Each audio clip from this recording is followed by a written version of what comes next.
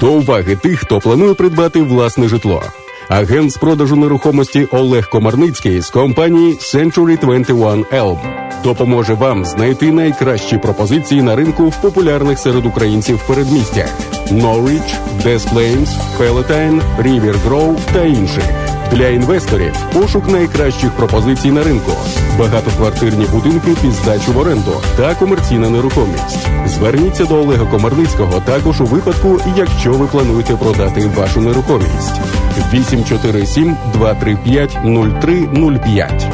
847-235-0305.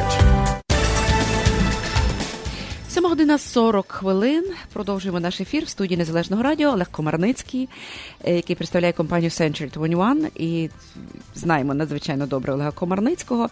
І сподіваємося, що сьогодні цікава буде розмова. Очевидно, будемо говорити про те, які плани на майбутнє, плани на наступний 2019 рік у сфері реал-естейту. Доброго ранку, Олеже. Доброго ранку.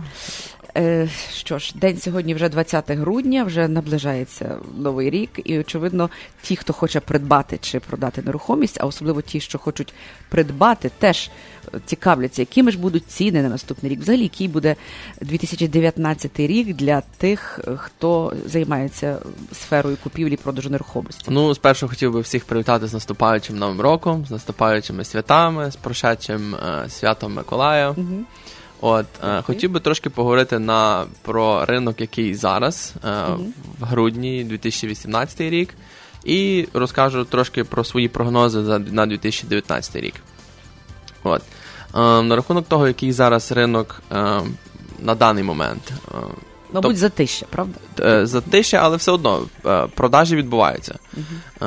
Я бачу, навіть якщо просто зайти в систему нашу MLS, де всі хати ріелтори розміщають, кожного дня щось продається. Зменшується кількість, так, більшість продавців розуміють, що кількість оглядів зменшується дуже, і вони знімають дім з продажі на певний час, до весни. Переважно це до березня. Я завжди раджу всім своїм продавцям, які планують на другий рік продавати, ставити в лютому, щоб бути чуть-чуть швидше, ніж всі решта. Тому що завжди всі виставляють в березні, а я всім своїм раджу, виставляйте в лютому, щоб не перемішатися зі всіма іншими і щоб трошки випередити. Все одно, тобто, як я сказав, більшість знімають дім з продажі на зиму. Тим самим, коли вони його знімають і виставляють наново, то всі вебсайти, такі як Zillow, Redfin і всі решту, вони показують це як новий дім. Тобто збивається рахунок. Вказується, що цей дім є 0 днів на ринку. А насправді, якщо копнути глибше, ми можемо побачити в нашій системі, що всю історію, там, за останні навіть 10 років, ми можемо побачити, скільки днів був виставлений. Але той, хто не має реал-естейт-агента, не може то побачити. Він може тільки побачити, що недавно тільки виставили. Нові пропозиції майже не появляються. Дуже рідко. Ми навіть маю декілька клієнтів, ми чекаємо, шукаємо спеціальний дім, і ми бачимо, що в останні 2 тижні нічого в даних районах не появляється. Більшість агентів навіть своїм клієнтам кажуть, поки що не виставляйте, чекайте до весни, і тому приходиться дивитися з того, що є, а те, що є, тому і на ринку є, тому що воно або переоцінене, або потребує роботи, і більшість покупців шукає вже щось готове. Тому зараз така ситуація. На рахунок цін, щоб вони спускалися незамітно, вони не ростуть, це однозначно, але вони і не спускаються. Тобто вони на такому рівні. Видно так, що якщо людина тримає до сих пір дім на продажі, шанси в тому, що вона серйозна, що серйозні наміри продати її.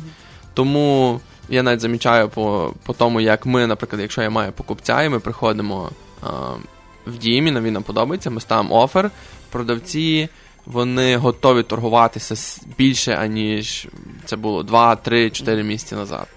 То вони вже, в них є 2 шанси, або забрати, або лишити. Якщо вони лишають, значить вони реально серйозні. Тобто для покупців це реально для покупців це найкращий час зараз щось купляти. Недавно також це трошки в сторону відійду від ринку. Недавно також я дуже зацікавився, як знаходити дім, який є не на ринку. Тобто, як купити те, що є в процесі проходження до моменту foreclosure. Тобто, от коли людина пропускає свої пейменти, 4 пейменти, потім банк починає висилати їм ноутиси, 4 місяці дає їм час, 4 місяці на те, щоб вони змогли назад почати платити. От цей момент, коли банк починає висилати ці листи, це все є public records, ми це все можемо побачити. От. Це є найкращий момент, коли можна купити дім між цим моментом і процесом аукціону, тому що банк потім виставляє дім на аукціон, хтось купляє, вони забирають власника цей дім, це легально, через суд. От.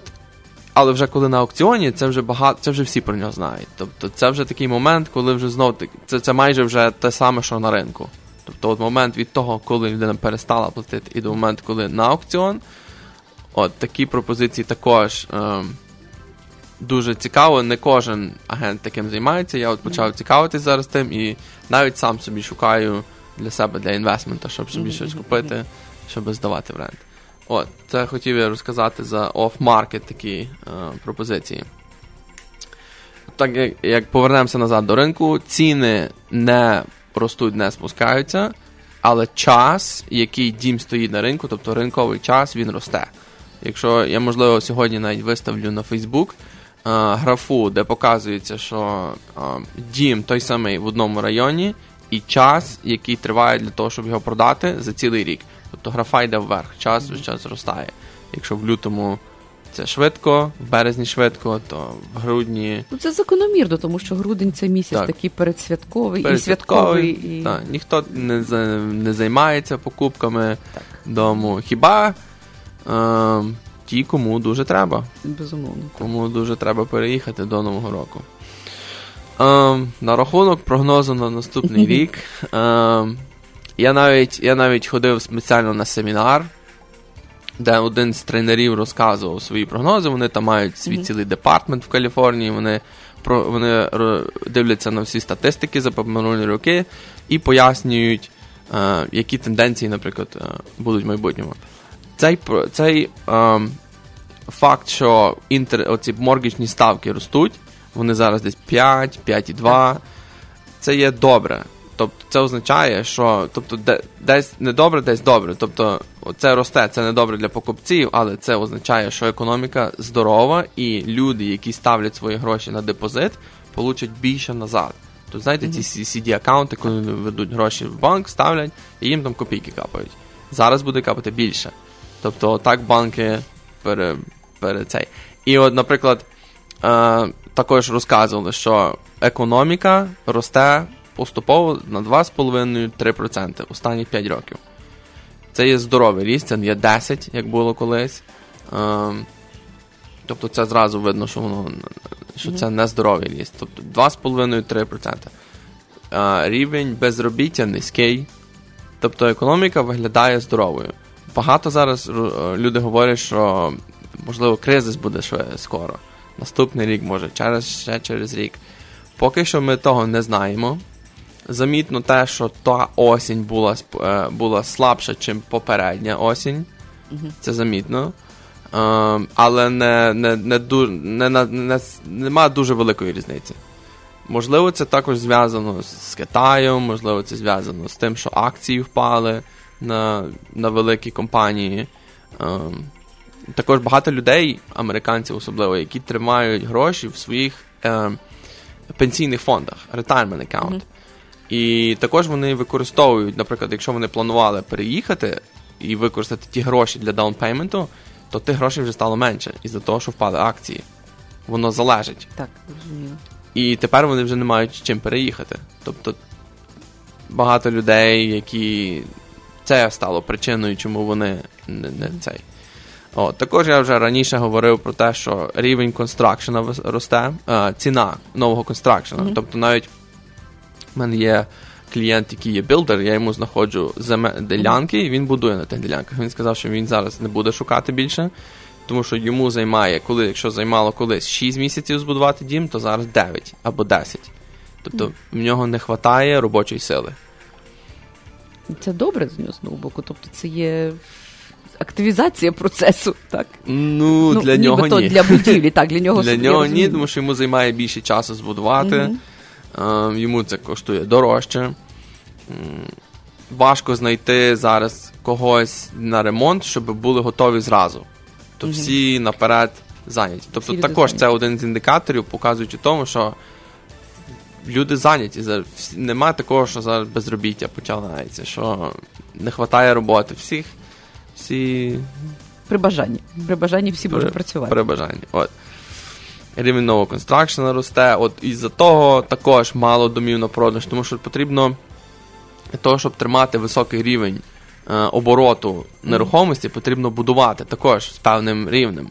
А він дуже низький на даний момент. Коли в 2006-2007 він був, можливо, навіть 10 разів вищим.